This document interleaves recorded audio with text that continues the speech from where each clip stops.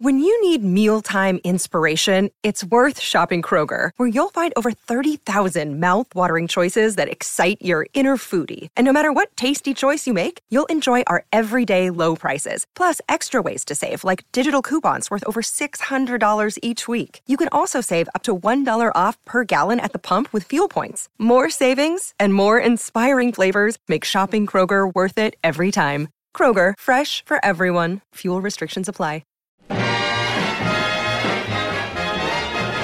Welcome back to the Kennedy Dynasty Podcast. I'm your host, Allison, and today we are going to cover some cool stuff, so let's get started with the In the News segment. Big news story of the past 7 days. So according to SpaceCoastDaily.com, in 1962, when America was going to the moon, NASA established the Kennedy Space Center in Florida as its launch operations center. This month, the modernized multi-user spaceport marks its 59th anniversary while working to send Americans back to the moon, helping grow the commercial space industry and performing research that benefits humanity. If you want to read more about that, then check out SpaceCoastDaily.com. On to the Q&A segment. Therefore, in answer to your question, I thought it was kind of coincidental, but I actually got the question this week asking if I had ever been to the Kennedy Space Center. To which I can reply, yes. I was probably, 9 or 10, maybe. I remember wearing pigtails. I was probably too old for pigtails at that time, but I used to like pigtails, so I was wearing pigtails, but I digress. I went and I loved it. I remember being just super sucked into the whole experience, really thoroughly enjoyed learning about every single aspect and every single thing there, and spending a lot of time. I remember making my grandparents and my parents stay a really long time, showing me around and everything. So yeah, I really enjoyed it. I would love to go back. We're actually in Florida quite a bit because we're big Disney people, so I would love to go back and see it all again and see what pieces President Kennedy had impact on, since he obviously inspired the name and was a huge influential factor to the space program as a whole. So yes, I have been there, and yes, I would like to go back. Next up, our inspiring clip of the week. One of the inspiring notes. This is from Ted Kennedy's speech at the DNC in 1980. A fair prosperity and a just society are within our vision and our grasp, and we do not have every answer. There are questions not yet asked, waiting for us in the recesses of the future. But of this much we can be certain, because it is the lesson of all of our history. Together, a president and the people can make a difference. I have found that faith still alive wherever I have traveled across this land. So let us reject the counsel of retreat and the call to reaction. Let us go forward in the knowledge that history only helps those who help themselves.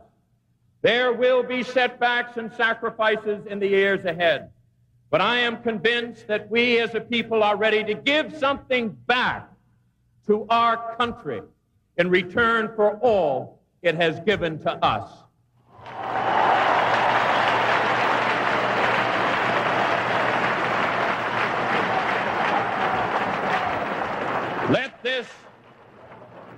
Let this be our commitment.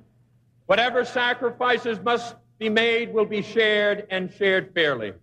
And let this be our confidence. At the end of our journey and always before us shines that ideal of liberty and justice for all.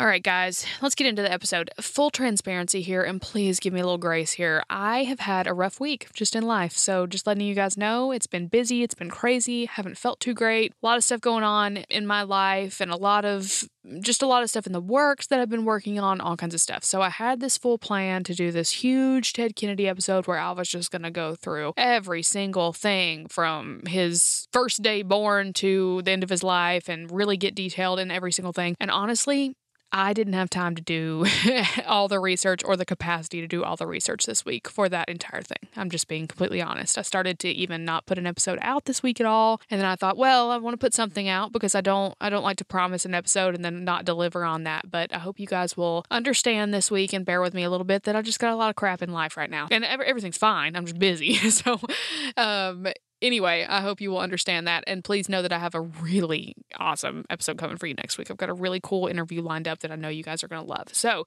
this week, I am going to dive into Ted Kennedy, but there will be a lot of aspects of his life that I won't really cover, i.e., his son's battle with cancer, or the divorce with Joan, or his marriage to his next wife, Vicky, things like that.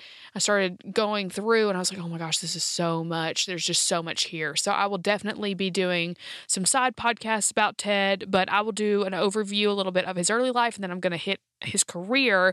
And then, as I said, I promise, as always, I will get into those big other topics at later dates, because remember, guys, this is a Kennedy-only focused podcast, so I will forever, for the foreseeable future, be focusing on only Kennedys, and that's going to be a lot of stuff to dissect, so I will eventually get to every single thing that you guys want me to. I promise. All that being said, let's get started. My sources this week are biography.com, PBS, Britannica, and Wikipedia for dates and stuff like that. So here we go. Edward Moore Kennedy was born in Boston, Massachusetts on February 22nd, 1932. He was the youngest of all of the 9 Kennedy children to Rose and Joseph P., so he was the baby, and he was treated as such. His mom and his dad kind of didn't have high expectations for him as far as putting tons of pressure on him. They very much just let him be the baby of this big, huge family. And so he was kind of a goofball. He was always the jokester, really outgoing, just kind of the one at the party that's always just life of it and slinging jokes and all that stuff. Thing to remember, though, is he actually obviously dealt with a lot of trauma in his life very early on. He lost Kathleen, which was Kick. He lost Rosemary to the lobotomy, and obviously she was put away. I've got an episode about that if you want to learn more about Rosemary, but she was put away in a facility and not told where she was and all this horrible stuff. He lost Joe Jr. in a plane crash, so he dealt with some stuff early on that would obviously impact you. Also, let's remember that the child rearing of Rose and Joseph P. was not one of always touch football in the yard fun. They were put under really strict guidelines for making sure they were up on current events at the dinner table, making sure they were structured, making sure they weren't 1 minute late for dinner, making sure they got this, and this done. Even though he had that leniency, he still was expected to perform in all of those ways. In 1946, he went to Milton Academy, which was like a college prep boarding school type of thing, a little bit south of Boston. And he was super into athletics and drama, debate, and the Glee Club. And according to biography.com, while he was performing well, he failed to be a standout student when compared to his overachieving brothers. So his father wrote him relentlessly about his grades as well as his weight and encouraged his son to push himself harder. Ted graduated in 1950 and followed his brothers to Harvard University. So here comes a little bit of issue at Harvard. He starts playing football and he's killing it, like an awesome star football player, and something happens. He is not doing so great in Spanish. His grades are slipping, and to be on the football team at Harvard, you don't get to have grades slipping. So he made a bad decision and had someone else take his Spanish final exam for him, and he got found out. He got expelled from Harvard, which big no-no for a Kennedy, as we all know. Because he was expelled, he ended up enlisting for a couple of years in the Army, and through Joseph P.'s helpings and whatnot, he ended up receiving an assignment as a guard at the Supreme Headquarters Allied Command in Paris, France. He had to do that for a couple of years before he actually got the opportunity to re-enroll at Harvard, so in 1952, he enrolled again, and he was accepted, thankfully. He ended up playing football again, was absolutely incredible at football, and he ended up graduating, but before he graduated, he attracted the interest of the Green Bay Packers. They've tried really hard to sign him on the football team, but he ended up rejecting that offer in 1955 and said that he wanted to go into politics instead. He went forward with going into law school at the International Law School before entering Virginia Law School, and he got his law degree there in 1959. So let's back up a little bit. While he was in law school, he actually met his first wife, Joan Bennett, and she was introduced to him at a dedication speech for a gym that the Kennedys had donated to the campus of the Manhattanville College. She was a beauty queen, was a model, I mean, if you've seen Joan, you know she was gorgeous, but she also wasn't really into politics at all. She just kind of fell for Ted. He fell for her, and bada bing, here we go. They got engaged, and according to Wikipedia, which I don't really like to use as a source, but here we are, she was kind of skeptical about the whole wedding because she didn't feel like she really knew him that well, but Joseph P. was the one that actually gave him the nudge to go on and get married, so they did. They got married on November 29th of 1958 at St. Joseph's Church in Bronxville, New York, and then had the reception at Sewanoi Country Club. They ended up having 3 children together, Kara, Ted Jr., and Patrick. Okay, so let's jump back to political career. So he ended up being admitted to the Massachusetts bar in 1959, and then in 1960, when JFK started running for president, he helped a ton with his campaign. He managed it in all the western states. So Ted was just a huge asset to JFK in those western states and, I mean, just did his job wholeheartedly, really put his heart and soul into it and made some good connections all over.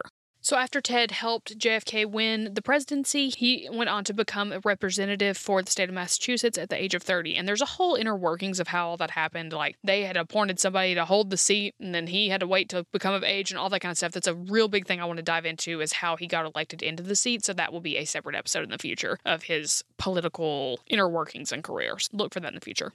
Now, something we really need to stop and remember is that Ted was up against 2 very strong brothers. You have JFK and you have Bobby, who are both powerhouses and obviously so emulated and looked up to and all the things among the family and among the country and the world. So Ted always felt a bit of an inferiority complex with that. He was just not really the one under pressure, though, because he was 3rd brother down the line. He kind of got to do his thing, skate underneath the radar a little bit, but also still had this thing in his own soul of knowing, hey, I can never compete with them. They're the shit.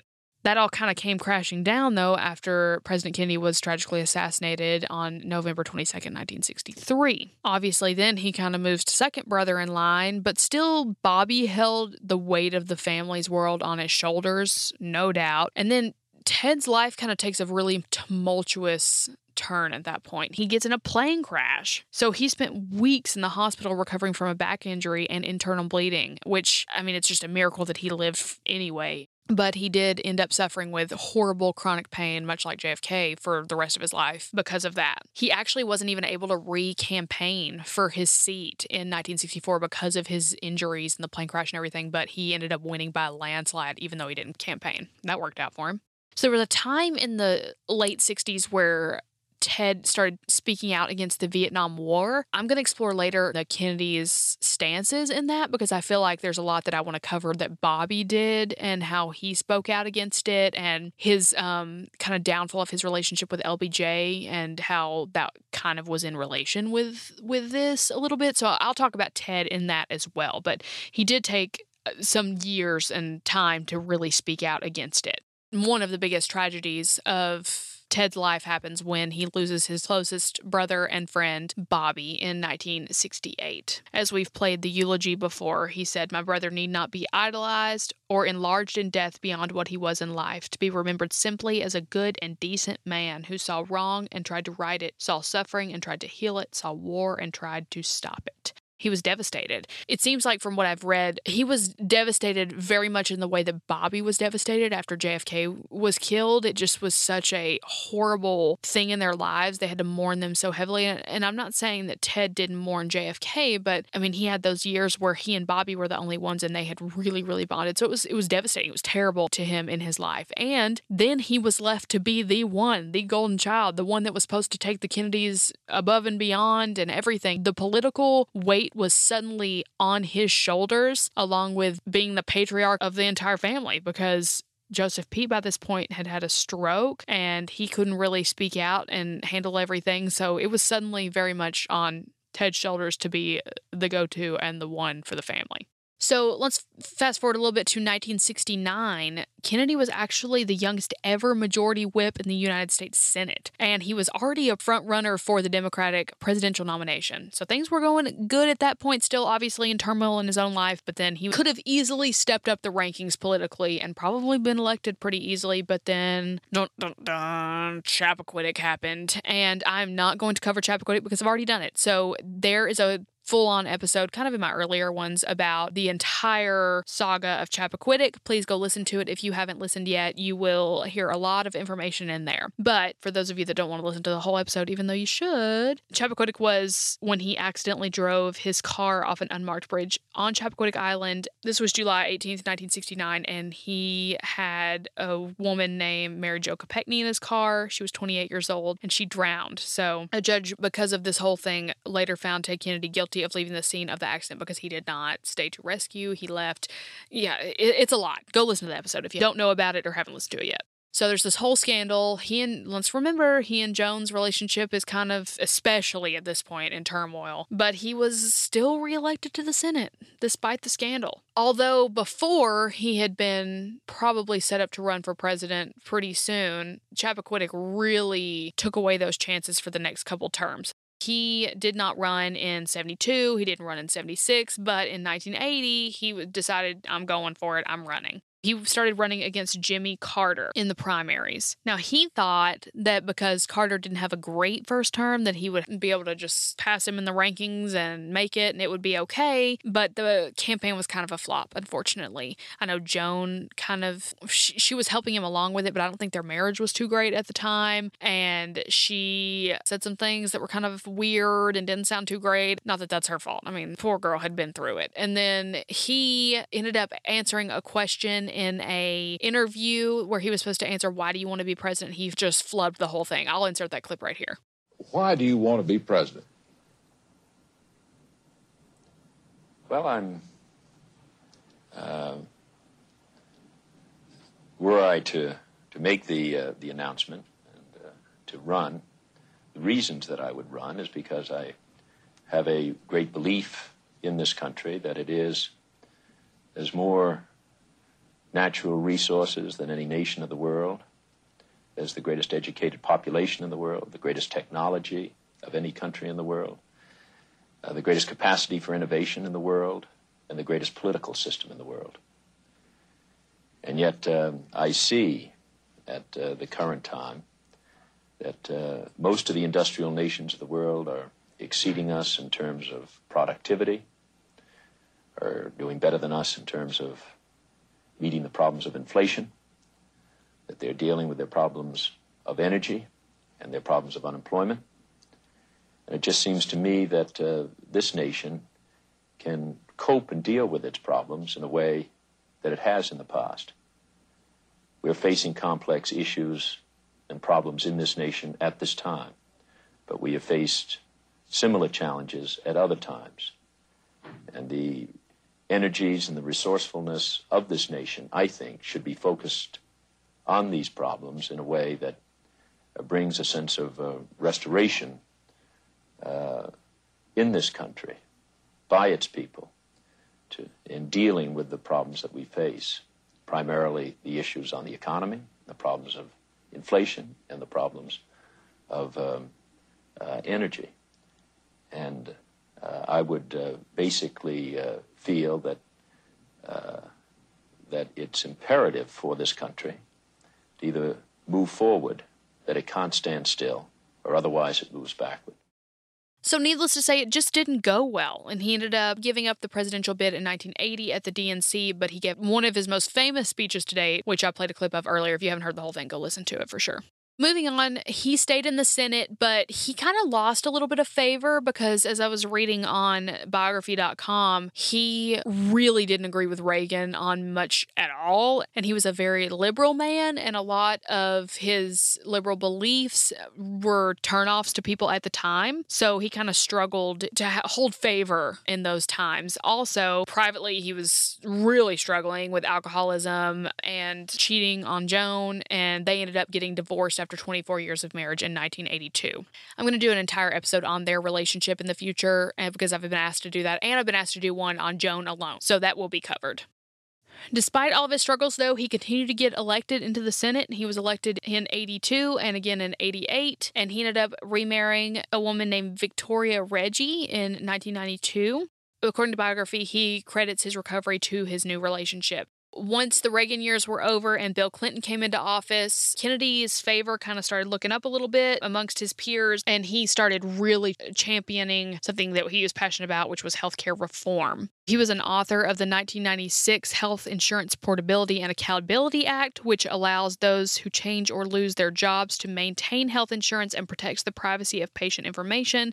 And he also helped author the 1997 Children's Health Act, which increased access to health care for children age 18 and under. That was from biography.com. So, I mean, he ended up going on till the late 1990s, and that's a long time in the Senate, so he became one of their main members. Biography says he amassed a monumental legislative record, passing bills that affected the lives of many Americans of all classes and races. Kennedy sponsored legislation on immigration reform, criminal code reform, fair housing, public education, health care, AIDS research, and a variety of programs to aid the poor.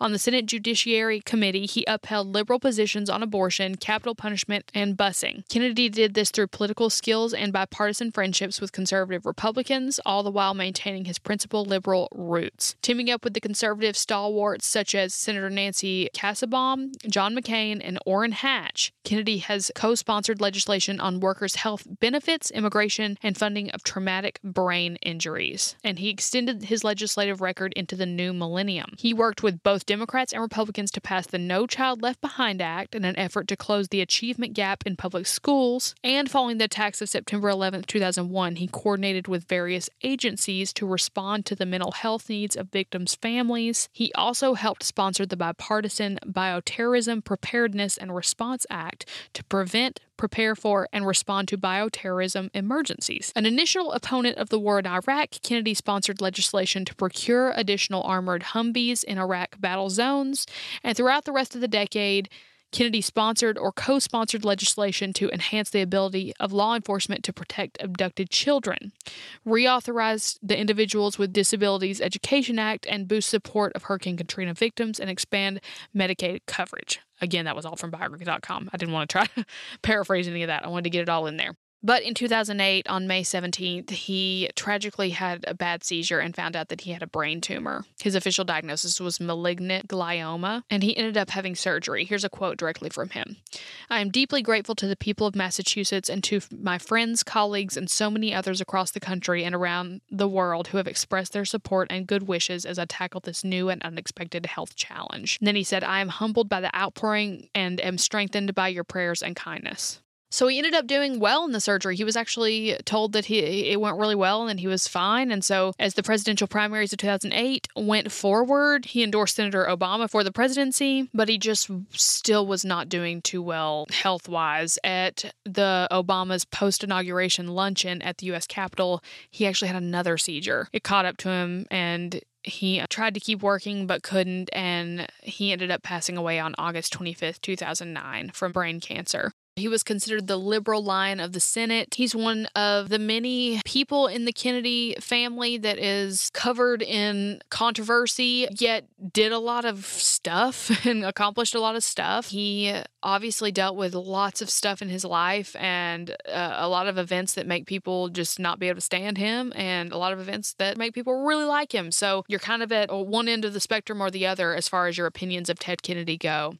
So as I said, I'm going to do an in-depth episode on his relationships with Vicky and with Joan. I'll do one on his medical stuff, one a little more in-depth into his home life and his personality. I'll dive a little deeper into all aspects of Ted in the future, but I just wanted to go on and give you the content that I promised that I would. I hope you did learn something new. If you like the podcast, please rate it 5 stars and write a positive written review on Apple Podcasts. Make sure you listen next week. I have an awesome interview lined up that I know you guys are going to be really excited for once you hear it. Check out the links in my episode description. I've got my Amazon recommendations. I've got my merch shop. I've got my Patreon. If you like the podcast and you want to support me, Patreon is a great way to do it. I hope you have a great week, and I'll talk to you soon. Come on and vote for Kennedy. Vote for Kennedy. Keep America strong. Kennedy, he just keeps rolling up. Kennedy, he just keeps rolling up. Kennedy, he just keeps rolling along. Vote for Kennedy. The Battle of Waterloo was one of the most famous turning points in world history. But what happened next? My name's David Montgomery, and I'm the host of The Siècle, a history podcast that tackles exactly that. Join me as I cover France's overlooked century in between Napoleon and World War I. The Siècle, spelled S-I-E-C-L-E, is part of the Evergreen Podcast Network and can be found wherever you get podcasts.